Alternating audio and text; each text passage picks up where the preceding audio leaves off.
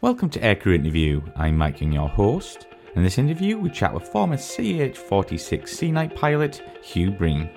Hugh chats about what it was like to become a helicopter pilot, the role of the Seanight, and generally just shares some brilliant stories from his flying career.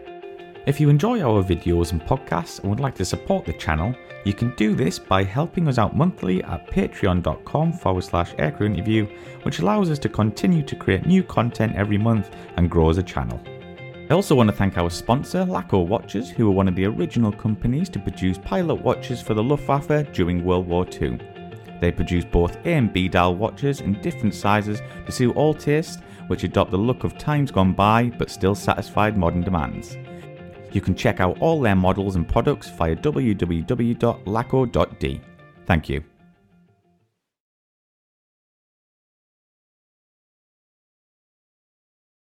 So, Hugh, when did you first become interested in aviation? You know, it didn't happen until later in life. Actually, when I was in high school, one of my good friends this is going to sound so cliche, but he took me to see Top Gun. Ah, yes. And, you know, for guys who are in their maybe late 40s, early 50s, and who are, you know, graduates, who have like what we call it in the Navy, we call year group. You know, I was year group 88, the year you graduated college or got your commission. And then what happened is when I got to college, in college, I managed to go on a summer. You know, I was in Navy ROTC at the Virginia Military Institute, and one summer between my sophomore and my second and third year, we got a trip down to Kingsville, Texas, down to Beeville and Kingsville. And I got a ride in the backseat of an A4, a TA4J, on literally an air combat maneuver instruction hop. Wow. So I'm sitting in the back of this thing, and he's like, "Well, I hope you don't get sick." I go, "Well, I've never been sick on a roller coaster before." He goes, This is going to be a little different." But I tell you what, it was super fun, and I had a great time. It was one of those things, and this still happens today. When I fly for fun, you know, civilian on the side, and my adrenaline, you get out of an airplane after flying for an hour or two, you just feel good. And I think that's part of the people. I don't know if people talk about that much, but I know just even as a pilot flying Cessnas, you know, and whatever, I literally get adrenaline hits from flying airplanes, and I think that's also the part. The really falling in love with it was, you know, going around and flying fast and that kind of thing. Yeah, Hugh, let's talk about some of your basic training. Where did you start, and what aircraft did you fly? Absolutely. So I got in my new car that I bought, of course, what we call the Ensign Mobile. I bought a 1985 300ZX Turbo. You know, it was really fast for the day.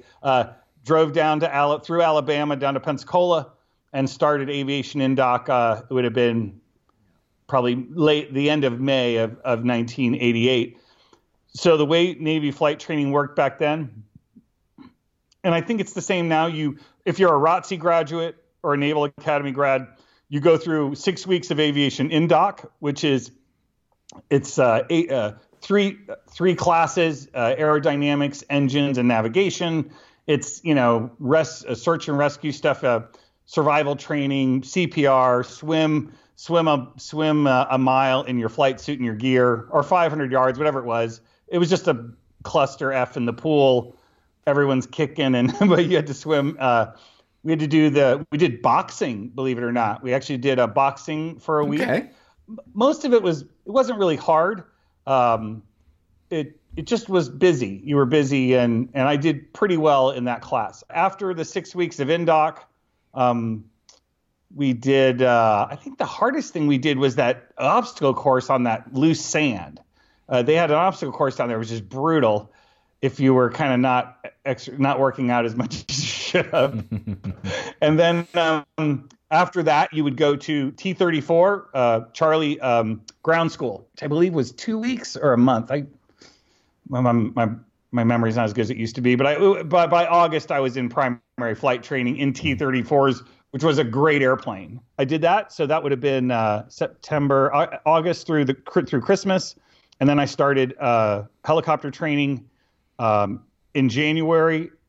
Did that. That took a little longer, 6 months. Then came back, did intermediate flight training, which was about a month and a half, 2 months. That was just advanced navigation in the T-34, a lot more radio instrument training. And then I started helicopters probably in March, which was the old Bell 206, the TH-57 Jet Ranger, and then finished up, graduated in August.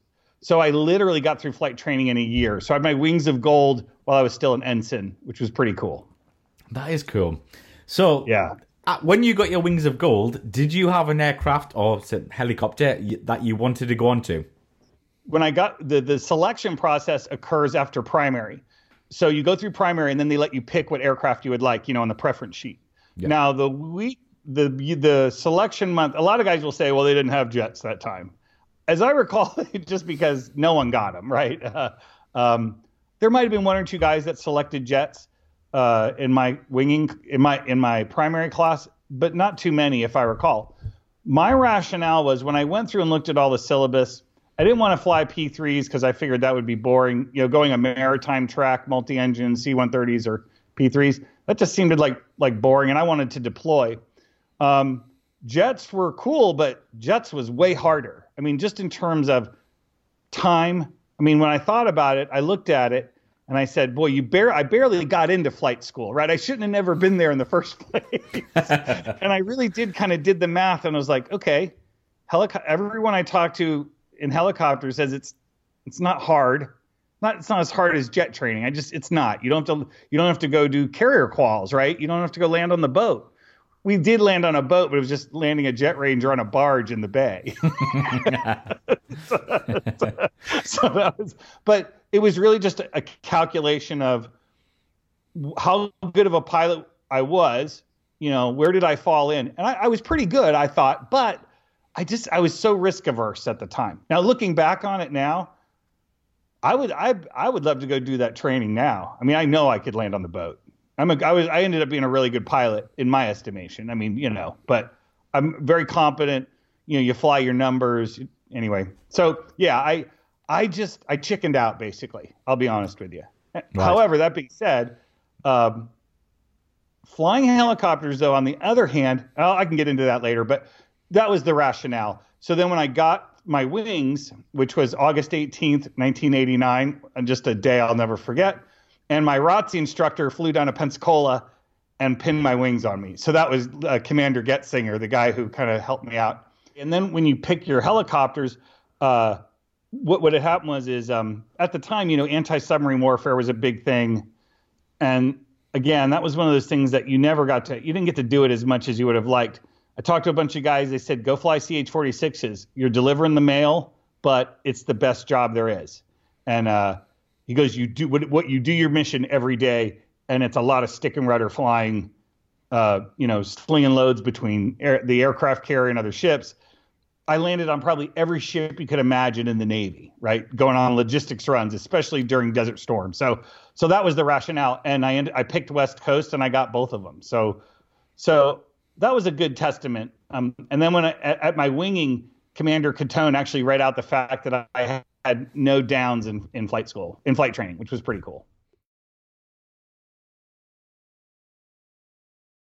Right after I graduated from flight school in August, I had to report to San Diego in November of '89. And that's where you went through what they called the Fleet Replacement Squadron, or the old terminology was the RAG, the Replacement Air Group. And that's where you would transition. They still exist today. They're squadrons designed to take folks from training, from primary flight, get them back in. But also, if you've been out of the aircraft for a while, they will send guys, more senior officers back through the RAG or the FRS to get refreshed, right? To get retrained if they've been on a shore duty for a while. Helicopter Combat Support Squadron 3, and it was there in NAS North Island, San Diego. It went from, November through April of '90. It's about 4 months. A lot of it was learning the aircraft, which you can see here over my shoulder. Systems. It's you had to go to SEER training, which was just hard. That was the hardest thing you had to do, because back then in Warner Springs the SEER training was tough. We did that, and a couple other schools. I think we had a couple other schools in there. And then it was just, fly, learn the aircraft inside and out. Everything happened pretty quick. So there weren't that many flights like you had in flight school where everything was, you literally had to get in there and take care of business. But it was all basic stuff, learning the aircraft, doing shipboard landing patterns. We even did what we call rocks and blocks, where you pick up loads. We even did ship landings. We did ship land. No nighttime ship landings. That was when you learned on the job. I was assigned to HC-11, Helicopter Combat Support Squadron 11, which was in the hangar, literally in the next building. You literally walked across the bridge that connected the two squadrons. And then I reported to my next duty station, which would have been in April of '90. So yeah. Wow. So what was the aircraft initially designed for? Was it like a jack of all trades, master of none? Yeah, I think, well, cargo. The thing about the 46 was that, it had a ramp in the back. You could roll pallets. It was designed to, you could put 4 or 5 pallets in the back of a 46, which if you have to fly over water at night, you don't want to sling load that stuff. And we actually had an incident where I was flying with, on my first deployment, we were picking up I think it was a pretty heavy load, maybe 1,500 pounds. But what happened was we wanted to roll it in the back of the aircraft, but we said, no, let's just put it in a net and we'll carry it. We'll sling it. Well, let me tell you something. We got going and that load became really unstable and just started swaying under the aircraft. And we ended up having, and it was, it was dark out. There was no horizon. And for a couple minutes there, it was not that we were worried, but this is dangerous. And but that was at the end of a 10-hour day, right? Where you're just flying ship to ship to ship all day long. And it was one of those things where you kind of just dropped the ball a little bit. But if we had taken 5-10 minutes, rolled it in the back, it would have been a piece of cake. So anyway, it was designed for cargo, but ended up being, we would use it for all kinds of other missions. We did drone recovery with it. We did search and rescue. On my second deployment, we were a search and rescue crew aboard the USS Tarawa, which was an amphibious assault ship, much like the LHDs. It was the predecessor to the LHDs, like the USS Essex and the USS Wasp. But it was designed also for external loads. We did this thing called VRT-REP, vertical replenishment at sea, where we'd sling loads between, especially the aircraft carrier and supply ship. So that was a big mission for it. Didn't have long legs. You had 2 hours of gas on board. So that was it. 2,500 pounds of gas. But that was the advantage of is, you could put 10 people in the back, like just they'd hop in the back and off you go. The H-60 isn't quite as easy to load in and out like that. So let's see what else was interesting about that aircraft. A lot of people always ask, for what it's worth, does one engine drive the front rotor and one engine drive the back? That's a question you got. The question is, the engines drive a mixed box, which goes to the fore and aft transmissions, and the rotors are synchronized. But there you go, folks. That's right. But it was a Boeing Vertol. It was even used as a kind of. You can look this up online. The 46 was actually they thought of using it as a kind of an airline service between New York and other places. There was a civilian version. Kawasaki licensed the build and the design, and the Japanese flew a lot of them. Now most of them have either been retired.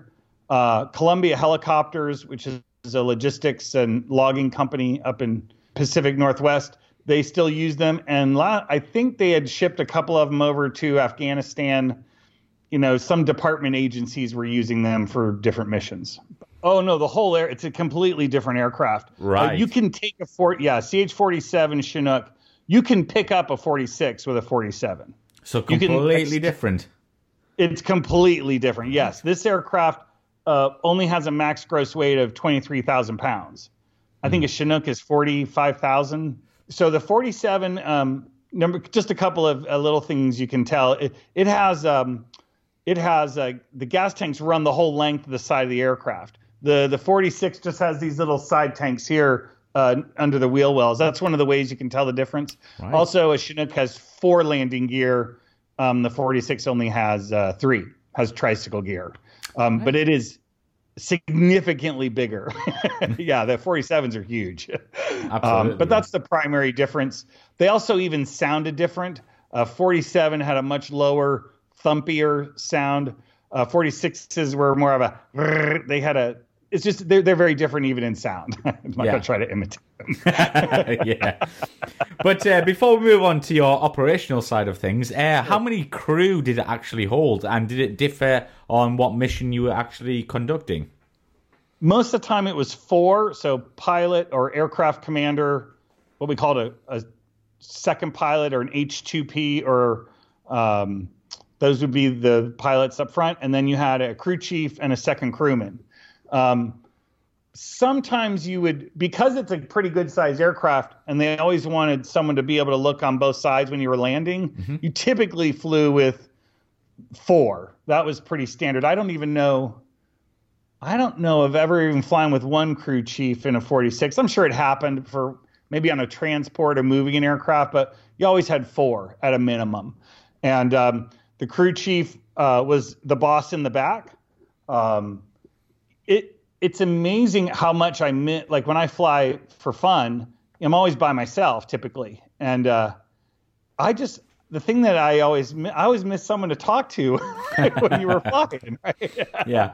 I mean, going on a 2-hour flight, you could talk about anything with your co-pilot, but I had a couple of crew chiefs I was pretty close with, that I admired greatly too. They were really good at their job and they were awesome. And, but they'd sometimes come up between, just check out, they'd come up between the pilot and the co-pilot and have a chat with us or whatever. It was a crew of 4. We also, when we were deployed, we would typically have a rescue swimmer on board. So one of your 2P or your crew chief would be, or both of them would be rescue swimmer. They'd gone to the Navy rescue swimmer school in Pensacola. It's a pretty tough school to get through. And they would, so you were always on a standby, pretty much you were always SAR standby in some capacity during deployments. Yeah. So that was the crew. But let's talk about, because on your CV, I guess, or your bio you sent me, you spent 2, is it called in capitals here, Westpac deployments. Yes. What's this about? And can you tell us any memorable stories from your time on them? Sure. When you were deployed, it was on the West Coast. When you did deployments, you called them Western Pacific or Westpacs. It was just a general term to refer to deploying. And we would typically deploy as a 2 aircraft detachment on a supply ship or a single aircraft detachment on an amphibious ship as a SAR asset. And I did 1 of each, which was pretty new. And actually at the time, what had happened was they started the SAR detachments because at the time the amphibs were flying Hueys for their SAR aircraft. And that was not a good platform for flying SAR. It didn't have auto hover. It didn't have any real SAR capabilities. And a couple of guys were lost that we actually knew. More than 1 Huey had crashed doing that mission. So they said, well, let's take the SAR capable 46s that had a SAR package in them. They had a Doppler radar and a big what we called the loud hailer on the side of the aircraft as a loudspeaker, and we deployed those in single aircraft detachments. And that you'd go out with an amphibious ready group.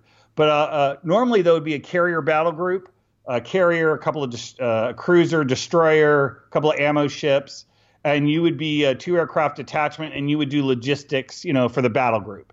And you would do this for typically 6 to 8 months. Both of my deployments were 6 months. So the first one was Desert Storm. That would have been December 90 to May 91. And then the following year, I went on another Westpac, this time with the amphibious group on the USS Tarawa with what they called the 13th Marine Expeditionary Unit.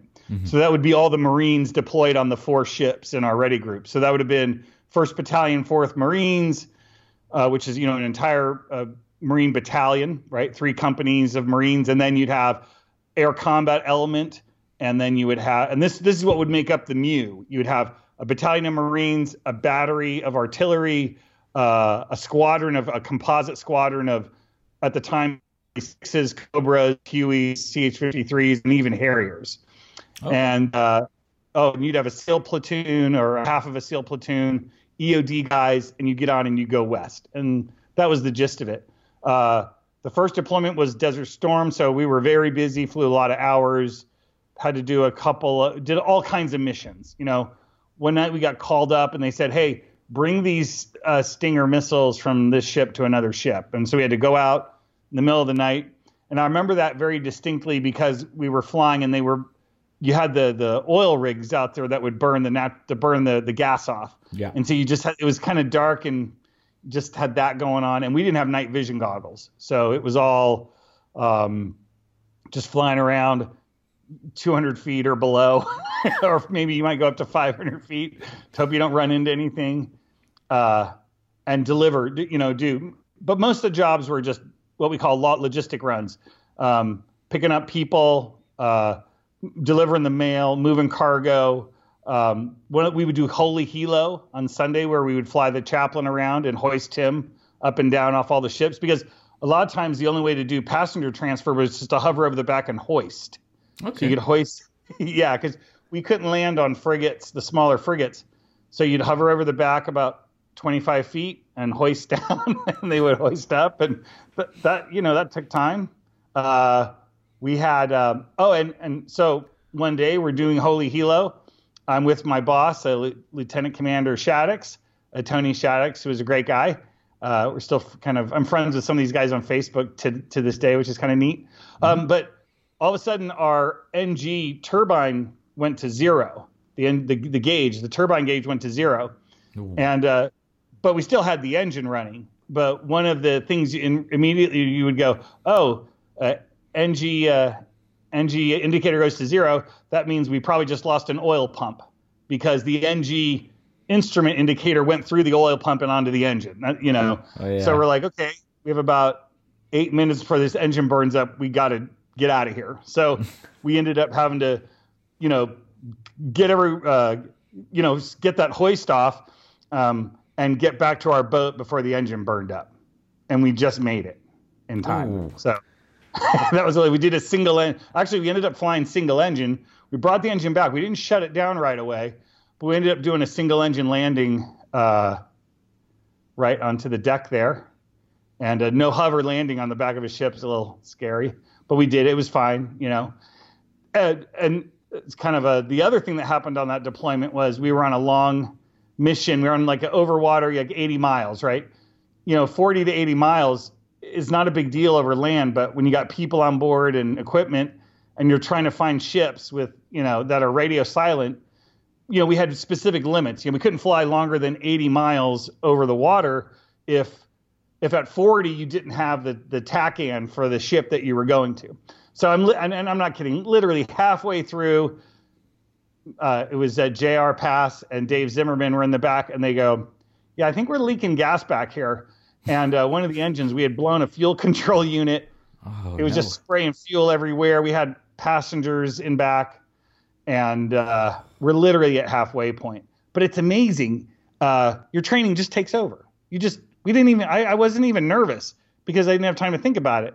We just went through our procedure. We called up the carrier. We called up our home ship. We turned around, got our ship to close with us as fast as they could. We ended up, I can't remember. We didn't have to. We just let it run for a while, and I think we singled up on final and landed back safely. But boy, that was terrifying. I thought we were going to just go into fire. Like after it, it wasn't that. You don't think about it until after. Yeah. Yeah. And then the only other thing we had happen to us was me and my boss were flying around one night. Again, no night vision goggles, 200 feet and below, and you're doing